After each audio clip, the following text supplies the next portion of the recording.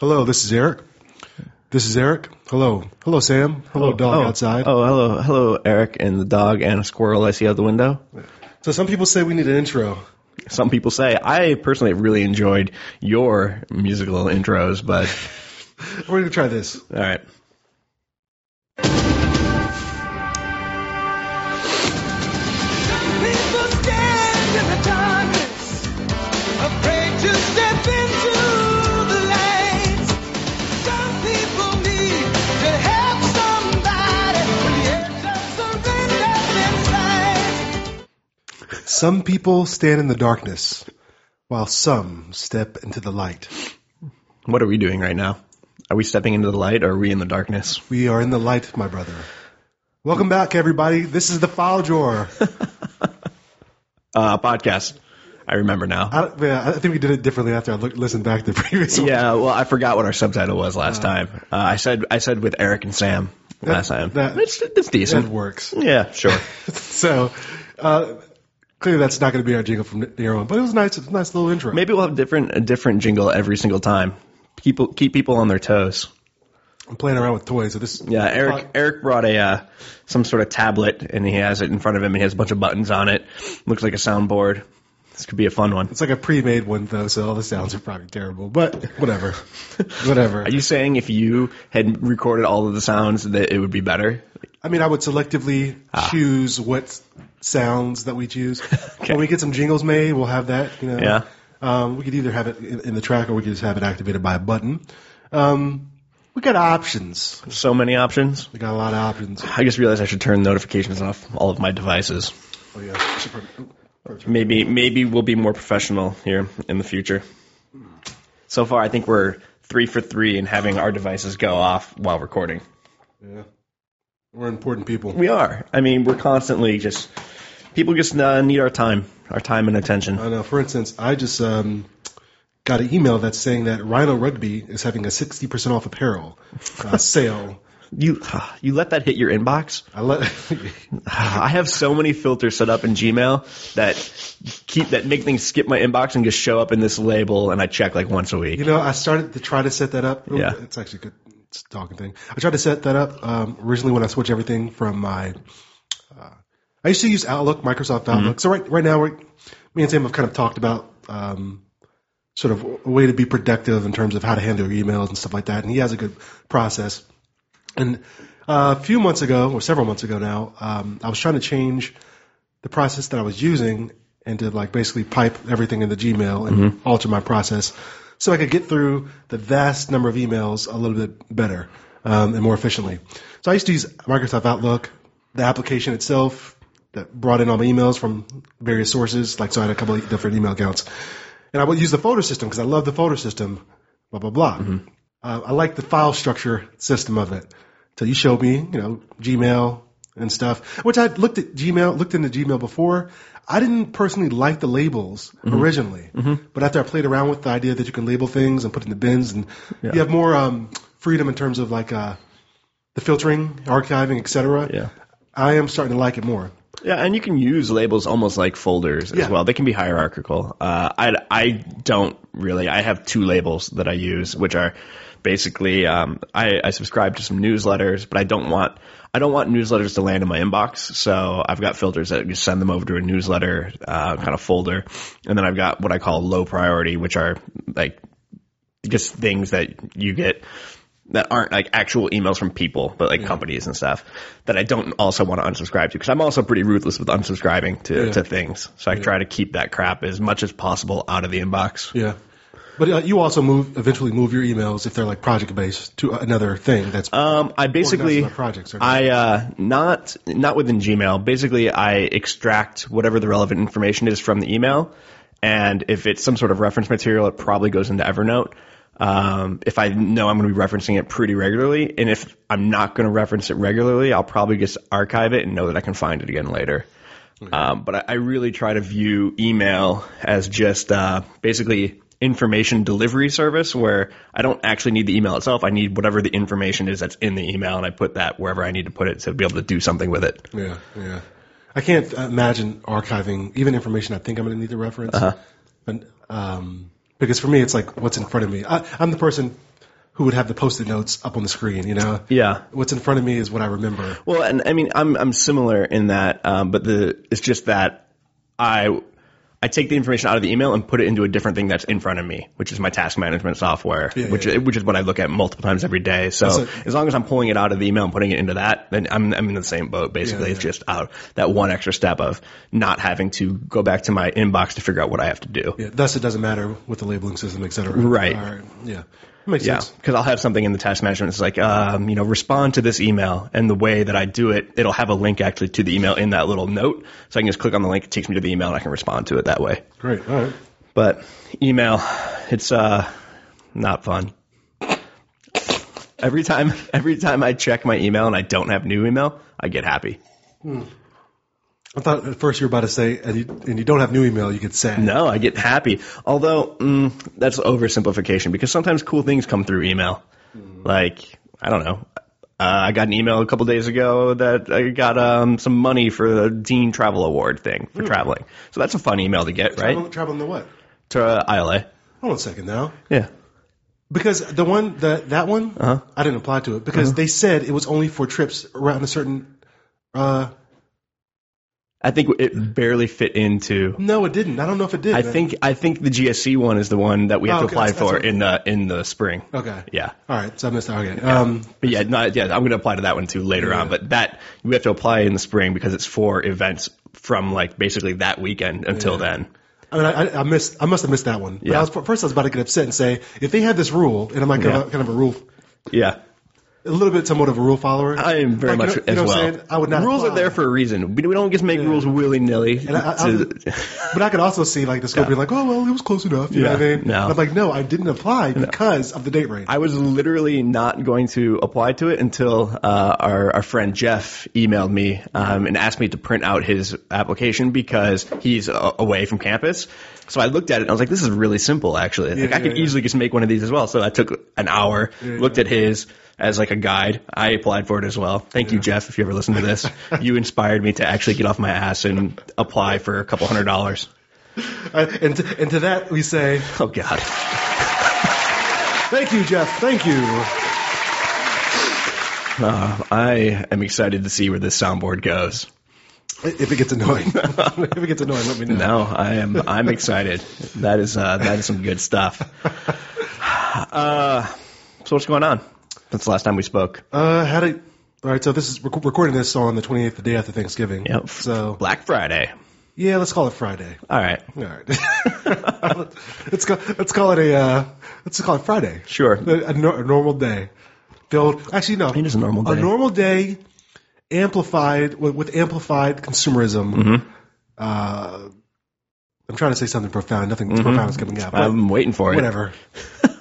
Yeah. Okay. So day after Thanksgiving craziness Friday. I'm guessing you did not go out to the stores early this morning. I'll tell you what. No, I didn't. Okay. But I'll tell you what.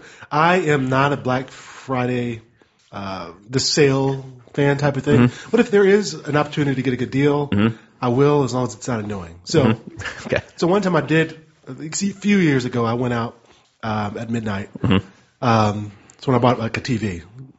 Yeah. And it's like the first like big purchase. Not really. Like I don't really buy that many things. And the TV is not that great. It was like I don't know. It's not a huge TV or anything like that. And they had a Black Friday deal that they had a Friday deal. I refrain from being calling it Black Friday. They had a deal for a TV that I was like, this is pretty good. And so it wasn't a high end TV. It was like middle to low end of the road. And so I was able to get that easily because nobody else wanted that. You know what I'm saying? Right. Like for me, it was like, oh, this is the best TV I've ever owned. Yeah. And everybody else wants like the Sweet huge, the highest definition stuff. And I'm like, I don't need that. Yeah. So I was able to get a good deal. I probably didn't even have to go that early. Yeah. And then yesterday, Staples had a deal for like a $99 like little computer thing. And so my sister needs a computer for her to do her work and stuff. So I was like, this is a good enough deal. Even if it turns out not to be the best thing, she just needs it for office and stuff. $99, she can't really go wrong. Yeah. So I was like, we'll go check it out at 6. Or at, the store opened at 6. So I was like, well, I don't want to go too early. The store opens at 6, whatever. We'll be able to get in. So we go to Staples, the line's not that long. I don't imagine Staples is really like a Yeah. hot spot for this morning. Yeah. So it wasn't that long. Actually, it was 6 p.m. I wouldn't have gone this morning. Oh, okay, 6 p.m. Yesterday. Yeah, it was 6 p.m. Yesterday. So we go there, and the line's not that long. Stand in line. We get inside, and the people that work there say, "Yeah, we already gave away," because they gave away tickets. They said we already gave away tickets a little earlier, like around 5:30 or something like that, for people that were already in line. So limited supply now. And I was like, man, I was kind of not upset, but I was sitting at my house at 5:30 thinking, we can wait a little bit. The line's probably not going to be long. Not knowing, even if the line's not long, they've already distributed the stuff. And I just didn't want to be standing there. Yeah. But, oh well. But again, I was trying to get that because it would have been a cheap computer that my Right. sister needs a computer Right. to do work stuff, and she doesn't have a ton of money to spend on a computer right now. Right. So, or she chooses not to spend a ton of money on a computer right now. But that's my Black Friday experience, and I'm ashamed. And I'm even, But you didn't participate in any stampedes. You didn't crush anyone to death. I didn't shank anybody. That's for a good job. PlayStation. What's the hot item today? I don't know. PlayStation 4. I mean, it's been out for a while, so I don't know. I think people just want the low deals on tech. Yeah. Like they have some TV deals that are ridiculous, like 50-inch TVs for really cheap. yeah.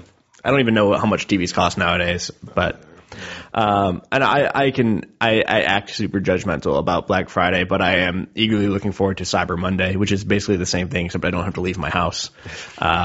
Exactly for kind of the same reason you said. Like I want to buy an external hard drive. I've wanted to buy one a couple of weeks ago. Realized this was coming up, so I'm guessing I'll be able to find one relatively cheap somewhere on the internet on Monday. Yeah, you can find cheap ones. I mean, you can probably find cheap ones now, but definitely wait for those deals and stuff. Yeah. How big are you trying to get it? I don't know.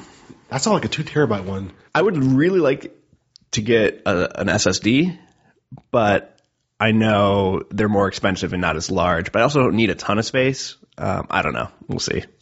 And that solid state, yeah. Which is, they're usually, yeah. I mean, I know I could get a 2 terabyte spinning disk, like relatively cheap, but I don't even know if 2 terabyte external SSDs exist. So I know they're behind. I want to look this up. Right we can look it up later. We'll look it up later. Yeah. Well, and it's not like I want it for a super admirable thing. Like there's a couple games that I have that I don't have enough space on my computer, so I want to put them on the external hard drive. And also the recording that we've been doing is taking up a decent amount of my space. I don't have a huge hard drive on this computer, so how big is the hard drive? Like 120 gig only. Yeah. So. It's so crazy that we're saying 120 gig only. And I remember, man, hard drives were just so tiny. They were huge, but they were small. In undergrad, I bought a 250. Was it 250 gig? No, it was like 100 gig external hard drive. It was like $250. Like that's insane. Yeah. Now you could get that for almost nothing. Yeah. It still works though, incredibly. But yeah, technology, man. Crazy stuff. Man, I used to be a huge computer nerd back in the day. To a certain extent, I still am. I like the tech stuff, but I haven't been really keeping up with new computer stuff for the past whatever many years, probably since grad school or whatever. But I have a minor in computer programming. Do you really? Yeah. What programming languages of choice? The funny thing is, I'm 32, so when I was in school, Java was supposed to be the programming language of the future. I mean, it's not, and it's not completely irrelevant, but it's not. The way that teachers were talking about it back in the day, like me thinking about it now, like the new big thing. Yeah, for me to think about it, it's like hilarious to me now.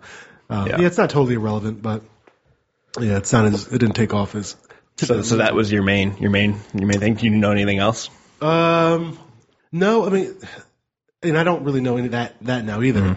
Right. It seems to be one of those things, if you're not using it regularly, it's hard to stay up with it. I'll tell you what, though, sort of having that background knowledge has helped me with certain things now. So, does it help with syntax at all for SPSS or R or anything? I think it helps with syntax. I can get used to just reading text. Even though SPS syntax is very different. But I'm used to reading lines of code as if it's a language, So I read it differently, I think, in my head. Right. And then I haven't tried to learn R yet, but I think it will help with that. Yeah. I've used software for like latent trait modeling software for my past job, where I think it helped understanding the syntax there, I used Bylog. We used to do item response theory analyses, and I think it helped just being comfortable with syntax there. Sure. I've made that some of those forms I've made for our lab. Mm-hmm. I've modified like other code that I can find free online, Visual Basic code, because I can look at it and say, okay, I need to change this to make it do what I need to do. Right. And so I think it's helped with stuff like that. Yeah. Back in the day, I taught myself some pretty basic HTML because I wanted to make websites, and I made a couple websites. My big one was a Pokemon website called Psyduck's Hangout because it was my favorite Pokemon, and I coded it all from scratch. That's awesome. Yeah. I wonder if I could use the Wayback Machine and find it on the internet. It was an Angelfire one, I think. I used Angelfire to host it. Man. It was a good time. How many years ago would that have been? I was like in middle school. Yeah. So a while ago. That was a while ago, yeah. And late 90s. I wonder, because I know the Wayback thing, it just kind of scans and grabs. Right. Well, at least that's what it did. Those old sites and stuff. Maybe, who knows? I do love looking at that, man. I've looked at like my old university website. Yeah. You can look at the old Google side. Yeah. I saw a big Detroit Red Wings hockey fan. I went on their website from 1996. It's absurd. It's like you can tell like one person made it and gets put on there whatever they thought looked cool. Yeah. There was like a way to look up youth hockey leagues in like across the United States on the Red Wings website just because it seemed like a thing that should be there. It was really weird. The internet, man. Like now everybody's like, oh, this everything looks so well manicured and stuff. Yeah. Before it was just like shrubbery, like there's like a lot of weeds and stuff growing on the old World Wide Web.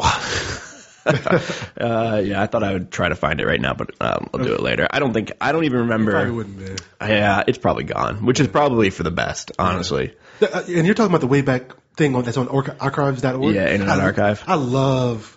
Is it Internet Archive? Yeah, it's Internet Archive Wayback Machine. Yeah. I love that website, man. Because you can find, when I was looking at, so again, I don't like to get into politics, but looking at when the whole health bill stuff was going on or whatever, you can go in there, and I think either I found it, I might have found a clip, or maybe I found clips on I was listening to like NPR, and they were playing these old clips of like the same conversations taking place way back in the day about like, hey, we need to change our healthcare and stuff like that. It was so from like the Clinton era. No, probably. Oh, from way before. Dude, I'm talking about 30s, 40s, and stuff like that.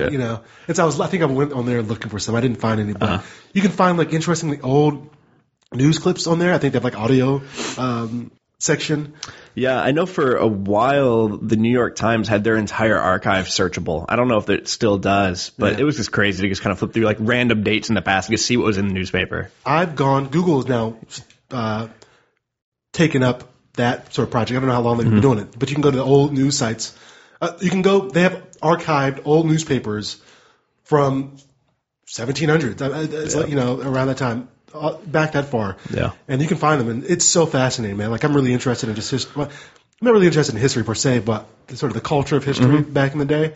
And so you can find, you can go back and find, like, I would look at, like, old newspapers in the South, of, like, you can go back and see all the crazy stuff in terms of slavery. For sure. I think I was looking up stuff around, like, the Emancipation Proclamation and stuff like that.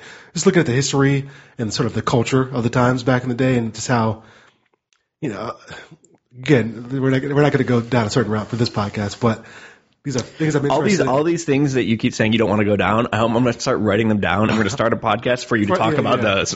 Yeah. But it's interesting just looking at, we try to act like a lot of things weren't that long ago. Oh, yeah. But things weren't that long ago, The main thing that I have seen I love history. My undergrad is kind of like a history degree. I saw a video.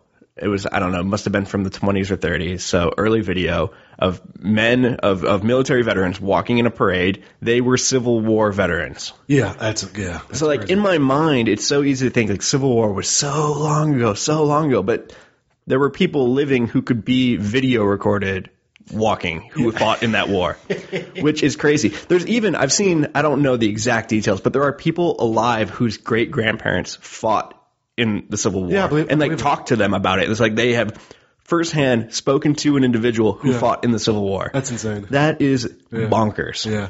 And so, we try to, in our minds, we try to I don't know if it's because we try to distance ourselves from it, but it's, we have this illusion that it was such a long time ago. Yeah. And it really wasn't. No. It really wasn't. Oh yeah, and I mean that's just talking about Civil War stuff, but talking about like civil rights or the Depression and things like that. It's not nearly as long ago as we tend to think. And so, and that's why I like this whole Internet Archive idea, and not just that website, but the idea that knowledge is right there. Knowledge is it's so at the tip of our fingertips, literally. Yeah. And it's unfortunate, especially in the U.S., where for the most part, the internet is accessible by everybody. Mm-hmm. If you don't have it yourself, go to the library. Mm-hmm. Yet we tend to use the internet for things like useless news, or people cat pictures, or people's blogs that weren't even news, or that you can find like actual factual things from the time. However, we tend to just listen to pundits talk about stuff, their opinions and their takes on things instead of kind of going to the primary source ourselves. And I think as researchers that we or you with the history background, but I would say anybody who's interested in research, this idea of primary source. You know what? It's almost like you're an automatic skeptic. You know, even social scientists, especially as a scientist, I do separate the but I'm saying sort of following the scientific method or whatever, you should automatically be skeptic of the first sort of bit of information that you hear. Mm-hmm. And so it's easy for us to think that way, people in that sort of realm or field. But most people, I would say, don't walk around thinking like that. Oh, absolutely not. And in fact, I think they're probably judged if they do. I mean, imagine a kid who, even as kids, where you start questioning, what is that year the age that kids ask why all the time. Mm-hmm. Parents want to shut that down, And so imagine if you're not in an environment where skepticism is promoted or applauded, that can quickly shut down sort of that thought process. Oh yeah, for sure. I mean, when I was teaching history to high schoolers, I was very aware of that, and I never wanted it to just be a process of where there was a transfer of facts from me to the students. That's not what history even really is. It's not what makes it interesting. It's much more kind of understanding the context and the situation of the past and understanding why people did the things that they did. And that's why I think history can get a bad rap if you have a bad teacher. Yeah. Because it's just, if it's taught incorrectly, it's just the memorization of facts. Yeah. But if you have no context for those facts or know how they relate to each other, then of course it's going to be super boring. Yeah. But with history, I always have to approach it from, I guess more of a postmodern thinking. Yeah. Who's writing the history? Yeah. Who's writing it too? But I'm saying it's not that you can't use that information it's not to learn. It's not to totally discount it. It's to understand what the bias is. And it's not like there is a source with no bias. Yeah. Every source has the bias. You have to just identify what it is. Exactly. And I think if all you can do is just acknowledge that, then that's a first step, Well, and even identifying the bias is a useful skill that can be transferred to other areas of your life as well. Yeah. That was something I always talked a lot about with my students. Figuring out, all right, here's a primary source document, but who's writing it, why they're writing it, who they're writing it to. That stuff is interesting for sure. I found myself with certain thoughts. Nothing terribly bad, but I'll have like an opinion about something, and then I start questioning my thoughts. I'm like, where's that coming from? Well, how do I really know that? And I kind of laugh. Getting all Descartes here. How do I know what I know? The only reason I was able to pull that reference out, I'm listening to a podcast called The Partially Examined Life this morning, and they were talking about Descartes. I'm not actually that well read. I was like, all right, fair enough. I was like, ooh. I should have just gone with it. Damn. Are you talking about Descartes? Yeah, you mean Descartes? Descartes. Descartes. I didn't mean to derail you there. Oh no, it's fine. I'm like now I'm about to subscribe to that podcast. Oh, it's really good. It's actually. Did you already tell me about this? Yeah, I did. Thanks for taking my recommendation seriously, Eric. No, it's good. It's like 3 or 4 guys who all went to grad school to get PhDs in philosophy, and then decided they didn't want to do that. So they're not academics, but they are really well versed in philosophy. So it's good stuff. Good stuff indeed. I finally started listening to Serial. I listened to the first 2 episodes. So far, I think it's interesting. You seem to have conflicted thoughts about this. I listened to half of the first episode. Okay. It's interesting. Yeah, it's worth. I mean, it's worth listening to. But it's an NPR show. Yeah, it is. It's well produced, well done. Yeah. But it's not for me. And again, I stopped listening because I was, I don't know. It's not at this level that everybody. No. For me, everybody has been sort of saying it is. Like, oh, it's so amazing. I think it's the people who are saying that are the people who this is one of their first podcasts they've ever listened to. Okay. Like I think that normal people who don't listen to podcasts are hearing people talk about Serial, so they're checking it out and they're like, oh, this is really good. Yeah. But people like you and I, we've been listening to podcasts for a long time. And we also, I mean, at least speaking for myself, I'm a big fan of this genre of podcasts, like two dudes talking. Which is not what Serial is. Like you said, it's very much an NPR show. I mean, it's a well done show. Yeah, and it has been interesting, and I'm planning on continuing to listen to it. I've listened to the first 2 episodes. But yeah, it's like a radio show. Yeah. It's well done. Mm-hmm. I mean, it reminds me of, I think it is brought to us by This American Life. Yeah, I think what's his name? Ira. Yeah, is an executive producer or something on it. Yeah. And again, I don't want to take anything away. It's a well done show. Yeah. It's a different type of podcast than obviously what this is. Yeah. The amount of editing that goes into that. Well, and like, I mean, the I don't remember the woman's name, but like, obviously, I mean, she has done a lot of reporting on this, like talking to a lot of people. Like it's a very interesting investigative journalism kind of thing going on there. And I'm curious as to like how it's going to play out now at this point. Yeah, you're not gonna see that much work get done here, people. Our prep work is extremely limited. But you know what? That's okay. We're just naturally gifted. Apparently the fans do not appreciate what you just said, Sam. I would love to see you on like a morning zoo show, just like the 3 hours in the morning during rush hour traffic is Eric just riffing on things and playing with the soundboard. Dude, all right. So I was thinking about this morning. Obviously, I'm playing around with this. It's probably not going to be other than us having a couple jingles and stuff like that. Probably won't use a soundboard, but one of my favorite podcasts to listen to is the Todd Glass Show. Okay. And he's a comedian, Todd Glass. Everybody should listen to it, especially if you like kind of absurd humor. He tends to, if you happen to listen to an episode where he kind of gets on rants about like social issues, you have to kind of give it time or maybe listen to it later on the podcast because that's not all what the podcast is about. It's mostly silly. He uses a lot of sound effects, a lot of bits, a lot of repetition, and I love it. He has like ADHD, I think, and it's as scattered as his thoughts almost, but it's also well planned out. Yeah. It's like I guess he's anal too, but he also well plans out. He finds their private bits. He has it set up. So and so I was thinking about this morning. Even the chaotic podcast, like his, that even takes a lot of thought. You know what I'm saying? To make the chaos for me it sounds good. To make the sort of chaotic seem like it's still ordered. You know what I mean? And I don't. Yeah. So I guess what I'm saying is to use a soundboard to use a soundboard in a way that sounds good, that would still require too much work. Yeah, that's true. So true. Although we have elevated our game, you brought me a pop filter, so my plosives aren't so explosive. Yeah, is that where plosive comes from? Probably. I don't know. I linked it. I linked the Wikipedia article in last week's show notes, which can be found at thefiledrawer.audio/episodes/4 for this week. Yeah. But I didn't read it. I just linked to it. I was listening. I was looking at that, and I was actually trying to fix it. I couldn't figure it out. Oh.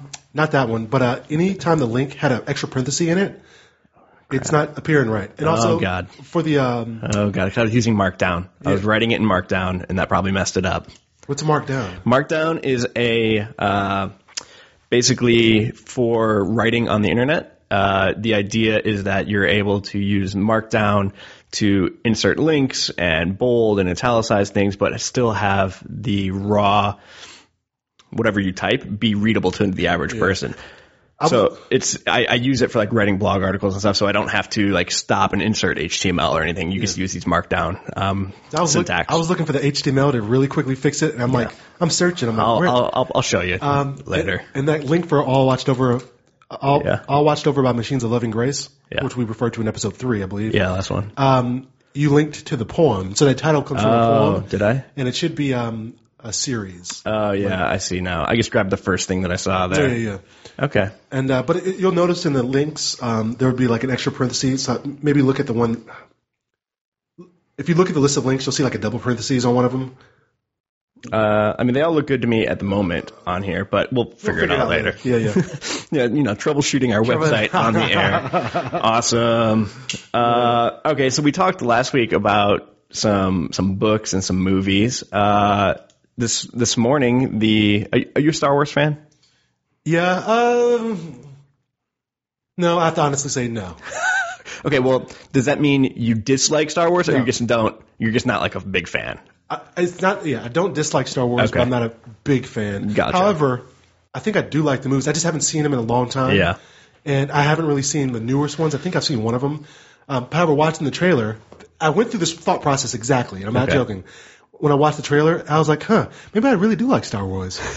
Because I enjoyed the trailer, and I was like, something within me was moved to say, I want to check it out. Yeah.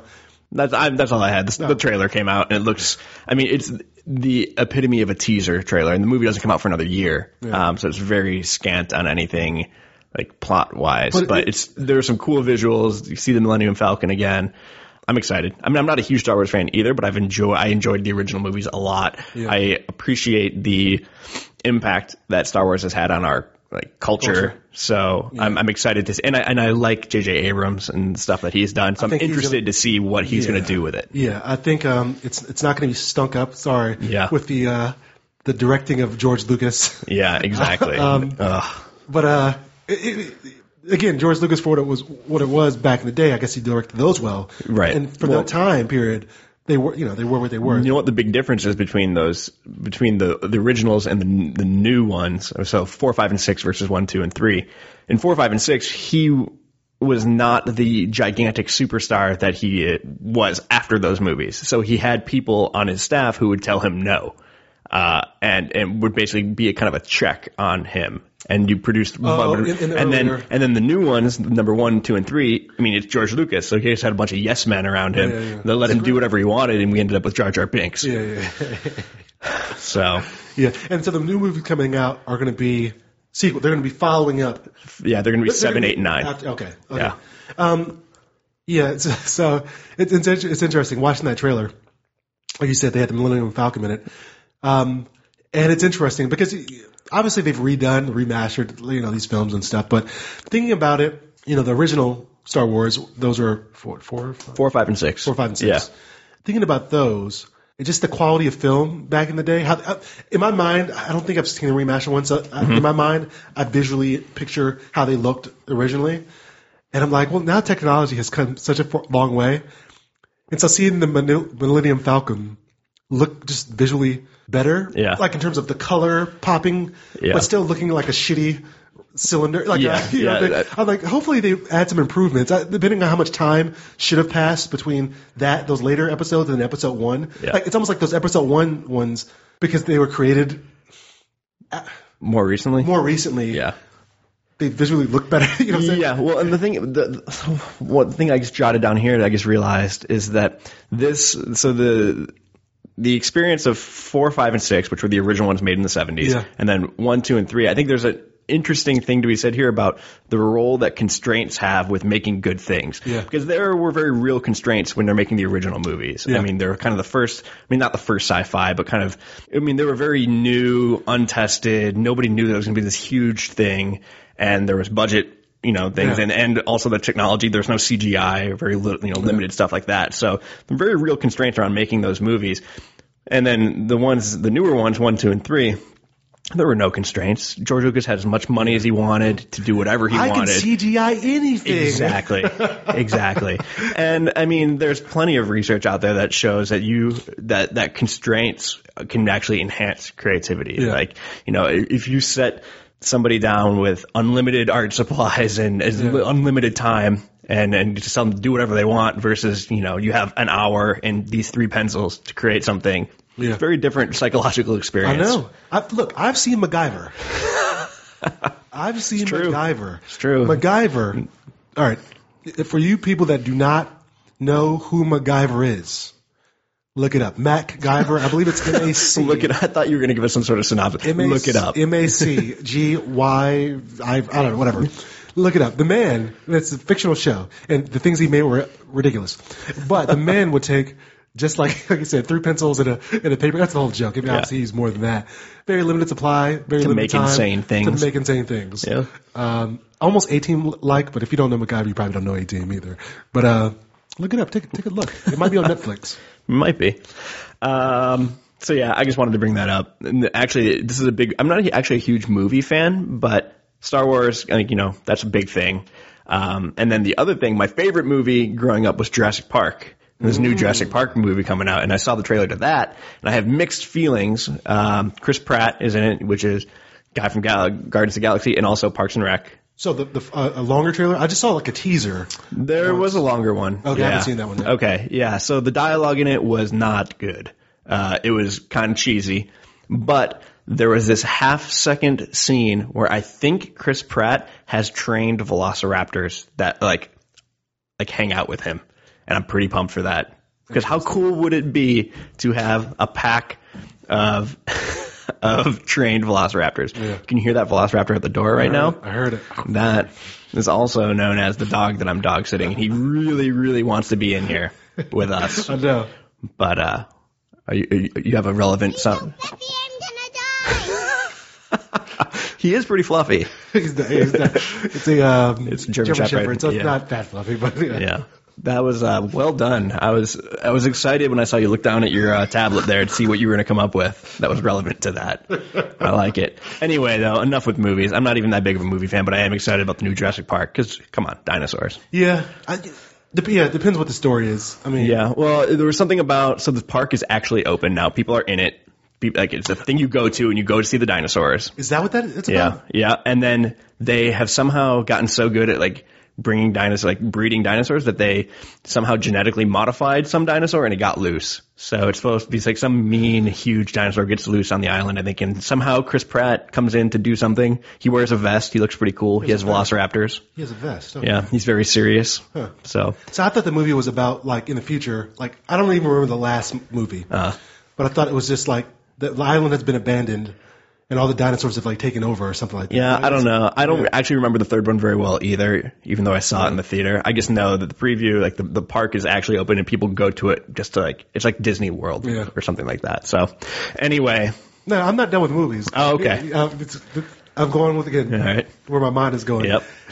Speaking of older movies, that were good back in the day, I'm still waiting on a Back to the Future 4. Or so, you know what I'm saying? I want another Back to the Future to come I have out. a terrible admission. I've never seen any of the Back to the Futures. Oh, my gracious. I know. Oh, my gracious. I know. Where's this boo button again? I'm not going to play it. I'll boo myself. Boo. Oh, man. I know. Oh, man. I don't know why. I don't have a good excuse. Yeah. But I usually, even if there's classic movies, I'll usually try to be objective and say it's worth seeing, it's not worth seeing. I think the Back to the Futures are still worth seeing now. Because a lot of stuff doesn't hold up. Yeah. But I think Back to the Future is enjoyable. I wouldn't say the Eric seal of approval. Yeah, I wouldn't say that about a lot of older movies. Because sometimes people are like, you have to see this, you have to see this. And I'm like, oh, you're going to end up watching it and being disappointed because this does not hold up well. Yeah. But I think the Back to the Future might. At least 1 and 2. All right. Yeah. Cool. Yeah. All right, off of movies. Yeah. Next topic. Next topic. Let me check my outline. Let me check my list here. Psychology. How about it? Grad school, psychology, things that we. Albert Bandura. It's true. Good old Al. Well, yeah, I guess we did have an episode that we'd never released, so we talked about Bandura quite a bit, but not that we have to rehash that. Yeah. But we'll probably release it sometime in the future. Yeah. So I had mentioned before we started recording, I had this the beginnings of a topic that I've been doing some writing about for my website. About this realization that I had, that it wasn't like a huge realization, but I feel like it was helpful. And basically the backstory is, I've been basically since probably about March of last year have not been working out consistently. I don't know, I've been making other choices in terms of how I'm using my time, mostly focusing on work and school stuff. And over the past, I would say, couple of months, I've been trying to get back into it. Running, lifting weights, things like that. And I had this realization that because at one time in my life, I played like pretty elite level hockey, and then I ran a half marathon like 4 or 5 years ago. And then even as soon as like 2 years ago, I was lifting really regularly and put on like probably 10 to 15 pounds of muscle. Because of that person who I was 10 years ago, that was affecting my ability to actually be realistic about what I can accomplish right now. Because I kept setting myself very unreachable goals and unreachable fitness kind of habits that I was trying to build, because I was in my mind, I was thinking, I'm Sam Sperlin, the former college hockey player. I'm Sam Sperlin, the guy who ran a half marathon, you could give me $100,000 and I probably couldn't run a half marathon right now. And I just kind of had this realization that, you know what, I'm back to being a beginner.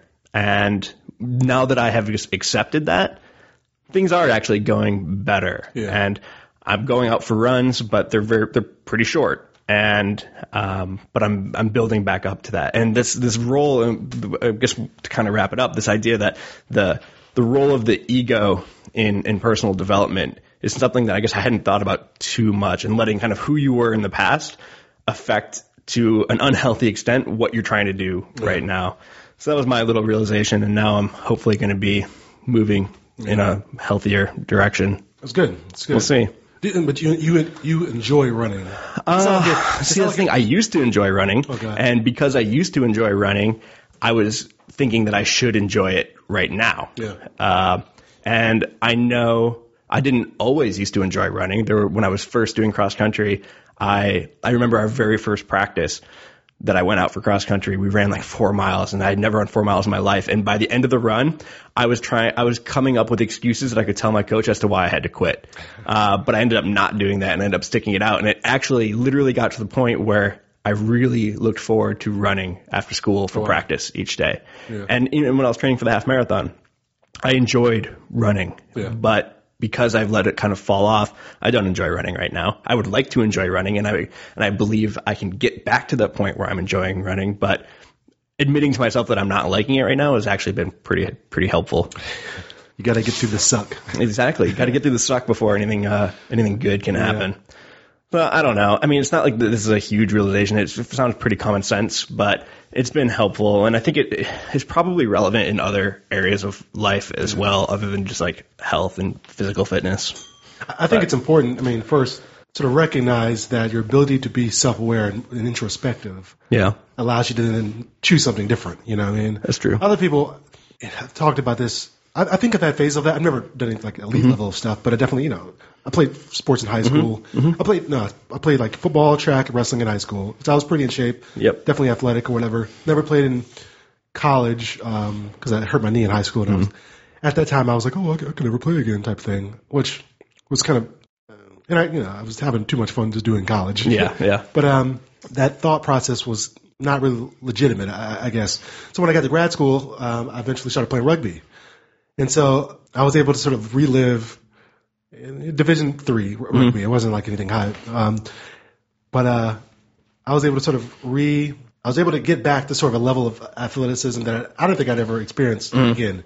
And what am I trying to say here? It was fun, man. Yeah. Like, you know what I'm saying? Like when you get to that point, it was fun. But I guess the thing is like now, I guess figuring out what you think is fun. You know what I'm saying? If you, that's what I was asking. Do you enjoy it, or are you just doing it because you feel like you? Well, yeah. I mean, I get what you're saying. Like the reason why I'm kind of working back up and I am running, I'm not doing it because I think it's a thing I have to do, or like I feel like, I should be able to run, but I have the previous experience of knowing that I have gotten to the point where I enjoyed it. Yeah. So I'd like to see if that is possible again. I mean, maybe if I stick with it for months and I am running regularly and I don't end up enjoying it, I'll move on to something else. There's no point in punishing myself like that. There's plenty of other things I can be doing to get in shape. But I'm willing to stick with it right now because I know in the past I have gotten to the point where I enjoyed it and it felt good to be able to do that. I lost my train of thought earlier. It's all good. Now I got it, though. Oh, yeah, you got it? Okay. My point was going to be, like, I've had conversations with a buddy of mine back when I played rugby, and he was just saying, it's good that we're doing something. You know, something that we enjoy. Like, I thoroughly enjoy rugby. Mm-hmm. But also, like, when you think about it, like, he was a little bit older than me, so he was, like, maybe in the 30s at the time, and I was maybe 20s. He goes, if you think about it, though, most people are out there doing nothing. Yeah. You know, if you think about people that go to work every day, they sit in an office, they go home, they watch TV. Yeah. And so for the simple fact that you're doing something, I don't know, should be sort of rewarding enough in itself. You know? Yeah. Like, and I also feel like I have no excuse because I'm not like getting up and going to an office every day, all day, and then coming home to like a ton of family responsibilities. Like I work out of my house most days. Sometimes I go to campus, which is less than a mile away. So if I can't somehow build my schedule to allow me to do some sort of physical activity, I am doing something terribly, terribly wrong. No, what I'm gonna keep on pushing you. Good. I'm gonna keep on pushing you to come and join. Oh, the Brazilian Jiu-Jitsu. Yeah, I want you to check it out. I know. I should come. Let's say check it out in a month or so. I'm kind of off and on. Yeah. I have some stuff going on. So, but I've been off and on. Maybe it'll be a New Year's resolution for me. We'll see. It's worth checking out. I gotta save a little bit of dough. Yeah. But no, it costs money. Yeah, but that's all right. Well, and the other thing is kind of tied to that.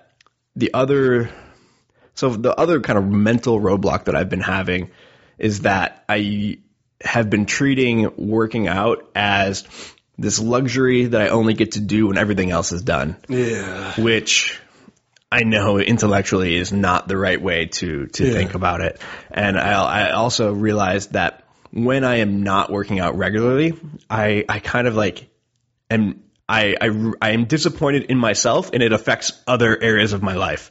So it's a super messed up cycle that I should let myself get into, and I think I've come to some realizations over the past couple of weeks that hopefully are helping me get out of that. But yeah.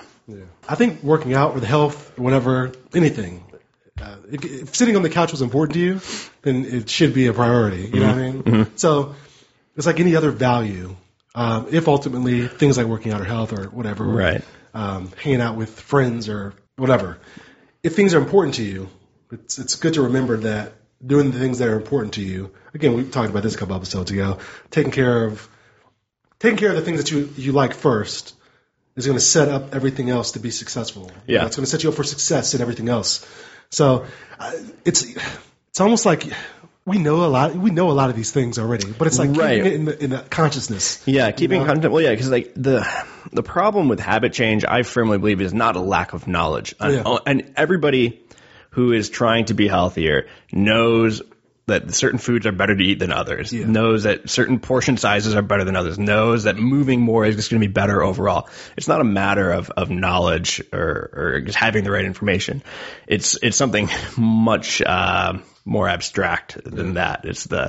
I think part of it, keeping it in a conscious level. I think that's why I think self-reflection, being able to be just self-aware on a regular basis is, oh my God, we're back to the self. Oh, the self podcast. I didn't even consciously do that. I know. And then it's all good. No, but yeah. It makes me think about, I guess I just partially read this article.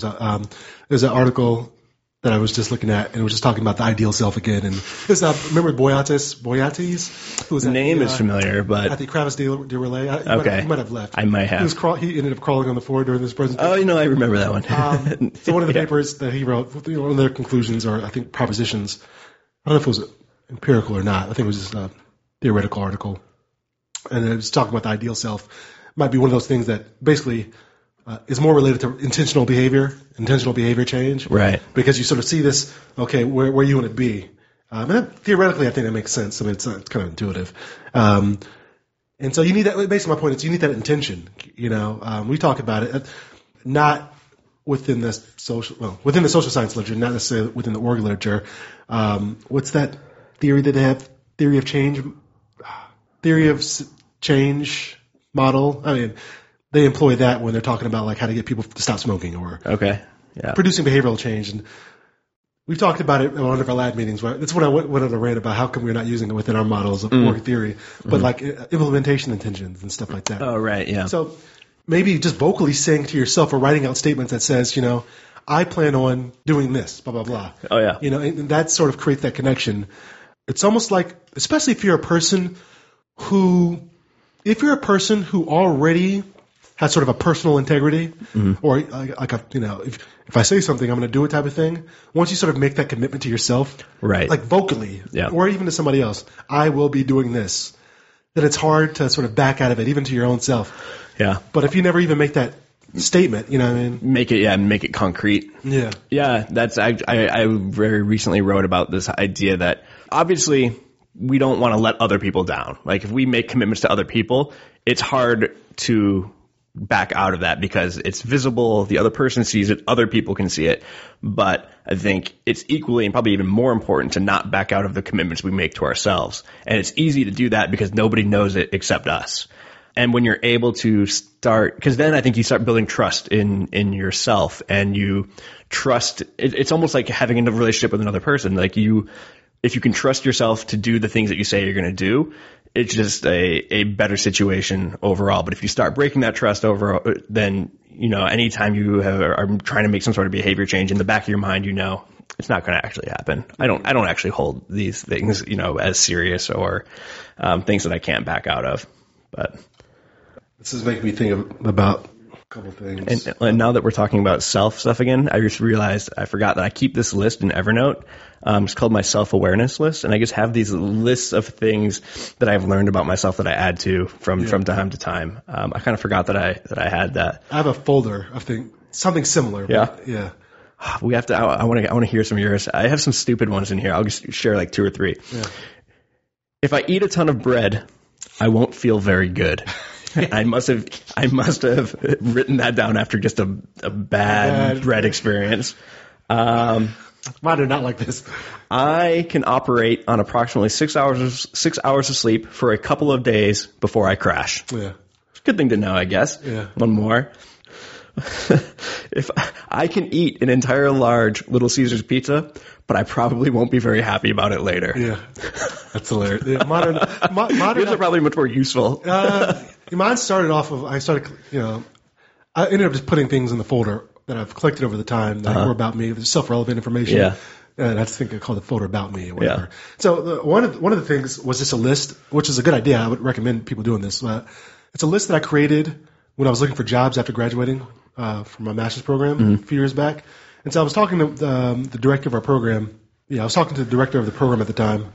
And the advice that she gave me was to just write a list of things that you're good at, skills that you have. Not a resume, but just what can you do? Yeah. And so I did that. And it was very useful in terms of thinking about how my skills could be used within an organization, or what skills I had to bring to the table. Right. And so I never really thought about it in that way. Right. We usually think about, all right, I've got this piece of paper with this degree, this title, and now I need to find a job that matches up with it. When really, an organization cares about what you can do. Exactly. And proving it to them. Exactly. Is how you get hired. And there's people with that same degree or paper degree that don't have those skills. That don't have those skills. Yeah. In your own program. Yeah. And so thinking about it in terms of that was really helpful in then improving my resume, or it was really helpful for me targeting jobs out. And I would imagine too, just being able to interview well Yeah. and talk about stuff that you know how to do. Definitely. So doing that every so often I think is important. Yeah. So that's in that folder. And then I also have like things that were like either assessments or things that I've just done, like a Myers-Briggs type thing or a Strengths Finder. Strengths Finder, right? Yeah, I've got that stuff too. So I got that. And then I also had like, I don't know when I did this. I don't know when I did it. I had like a list of like questions about the future, like where I want it to be in 5 years, sort of a future goal thing. And so I recently came across this thing and I looked at it, and I think it was in 08. I tried to date it looking at when Microsoft was last modified there. But what you could do is put a date on it. I could have put a date on it, yeah. But I had a statement basically saying in the next 5 years I want to be working in the area of leadership development, blah, blah, blah. Like it was... Nice. It wasn't exactly spot on, but it definitely, I was like, oh, back then I sort of still had a similar thought process. Yeah. And I found that to be very interesting. Yeah, for sure. I I keep a semi-regular journal. I used to do it by hand. Now I do it in an app called Day One. But I have basically every 4 months or so, I go back and read through journal entries from the previous 4 months. Yeah. And it's amazing how many things that I write about that I'm not consciously like thinking I'm going to do this thing next. You can see their beginning points in just the writing that I was doing. And every once in a while too, I'll read something that I wrote, 4 months ago that prompts some sort of cool new project now that I was just beginning to think about then and kind of would have forgotten about it completely if I hadn't gone back and read it. What is that? I know we'll probably put something. What the app? Yeah. It's called Day One. Yeah. It's a really cool journaling app. Technology now, staying on the same page here, but they have so many useful tools out there that can be used to sort of monitor your own self, whatever. Like for me, I have a bad memory. I don't have a bad memory, but I'm kind of forgetful, whatever. But using certain apps, I think I've found to be useful. Like again, it takes the Post-it notes off of my computer screen and puts it inside of a computer that I can reference. And so being able to reference things like that, I think is very useful. So I'm going to look that up and check it out. For sure. It's probably just for it might be Mac only. I don't remember, but I'm sure there's other ones that are good. And yeah, I mean, there's a lot of cool apps in terms of just kind of the dog. The dog really wants to come out and do self stuff with us right now. But self-awareness, I don't think there's anything wrong with using some sort of app or technology to prompt you to be self-aware and ask some self-reflective questions. Yeah. So I worked with this company called All Tomorrows. It's this design firm where they're trying to make apps that have kind of this positive psychology approach. They're really into helping people identify emotion, like it's self-reflection type stuff. And I did a little bit of consulting with them because they had a bunch of different ideas for apps. I tested out some of the very early prototypes, and the one that they decided to move forward with, they just released, and it's called Emojiary. And it sounds stupid, I'll admit it, but in my experience, it's been an interesting tool to get me to think about my emotional state. And really all it does is it pings you at one point randomly throughout the day. So kind of ESM, experience sampling method type approach. And it asks you, hey, how are you feeling right now? And you respond in emoji, the little smiley faces, or sad faces, or pile of poop, like however you want to respond. And then it says, okay, well, why did you choose these emojis? And then you type out as much as you want about however you're feeling or why you decided to choose those. And then it keeps a record of that over time. So it's kind of cool once you've done it for like a month to kind of go back and see what your emotional state was at these times throughout the day. Maybe you can get patterns, maybe not. I mean, emotion is very state-based. Emotions change a lot throughout the day. But it's still kind of interesting to go back and see. And for whatever reason, having to respond with a picture makes me think about it differently than if I just had to like type out how I was thinking. Yeah. So it's kind of cool. There'll be a link to it in the show notes. It's just an example of a kind of simple little fun app that, in my experience at least, is forcing me to be a little more self-reflective. Yeah. I think that's things like that are good, especially if it's not sort of a natural thing. I mean, one thing, I'm stepping into a realm that I not necessarily don't really know a lot about. Has that ever stopped us before?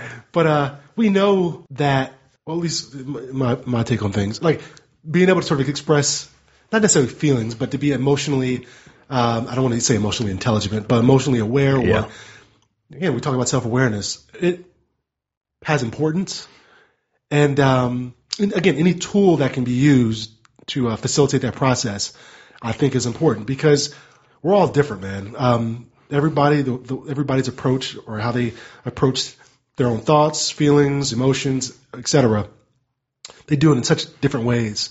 And whatever aids in people that typically wouldn't go there, I think is good. For sure. It can have benefit. And if it's not your thing, it's not your thing. Well, and that's exactly. And it never hurts to try something out for a little bit and see if it does work for you. I mean, we'll probably talk about this at some point in the future, but I'm a huge fan of doing like 30-day experiments on yourself, or even just 1 week experiments where you commit to a behavior change for this very short amount of time. And because it's for the short amount of time, I've found it's easier to actually go through with it. You're not saying, I'm going to do this thing for the rest of my life. You're just going to try it out and see it and be aware of how it makes you feel. If it's positive, negative, if you want to keep doing it after that time elapses, if you want to try something different. I've really enjoyed doing that. And it's something I do with like some of my coaching clients as well. It's the scientific method on yourself, basically. Which I think it can be pretty powerful. Yeah. And And obviously, repetition and changing behavior does have an effect on your cognitive Yeah. stuff. You know what I mean? Like, you can look more like, again, it's out of my area, but looking more like even like probably the research on like therapy, counseling, et cetera, things like that. Those approaches work, for probably not everybody, but certain people, whatever. So, changing the behavior, getting in the routine, the brain was it they talk about neuroplasticity and stuff. Yeah, like that. well, yeah, and it used to. I mean, we used to think that like once you became an adult, like your brain stopped, like you were kind of like frozen in place, and we know like unequivocally, like that is not the case anymore. The brain is very plastic, and what you do regularly, you get better at cognitively, and that's the basis of having a growth mindset, and that's also I think really reassuring or exciting, or basically being an adult is not a slow decline into dementia, which is actually, optimistic in a way. I tend to think of it differently. I think as soon as we're born, that's when we begin our slow decline into dementia. That's the end. That's where we're all right. Well, that's a little bit more pessimistic than my own personal view, but I'd like to think I'm a little bit more, I don't even know, interesting now that I'm no longer an infant. But maybe whatever, not. Maybe not. Yeah, maybe I'm. You can express your interesting side as an infant. That's all. It's yeah. I found this little thing. Let's see what this does. Oh, that's Jurassic Park. Oh, we should have.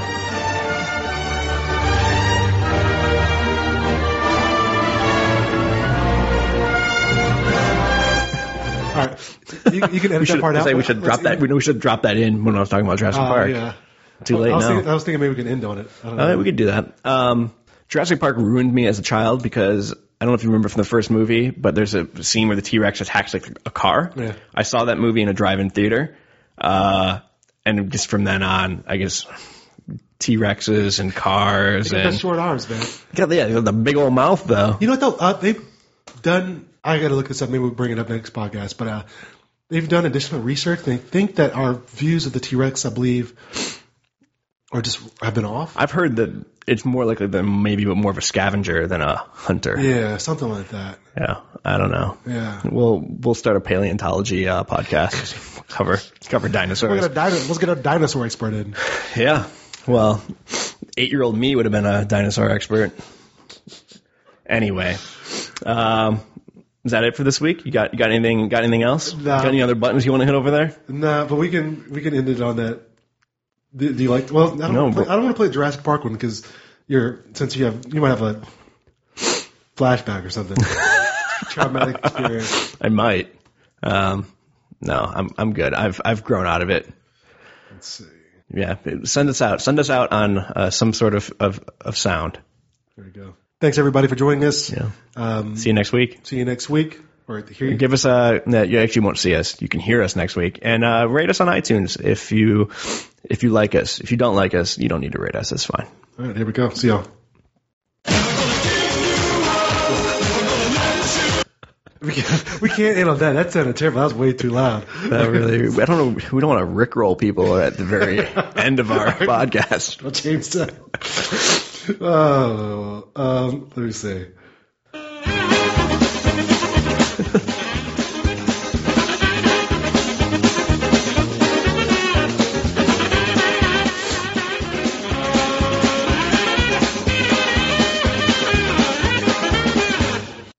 All right. See you guys later.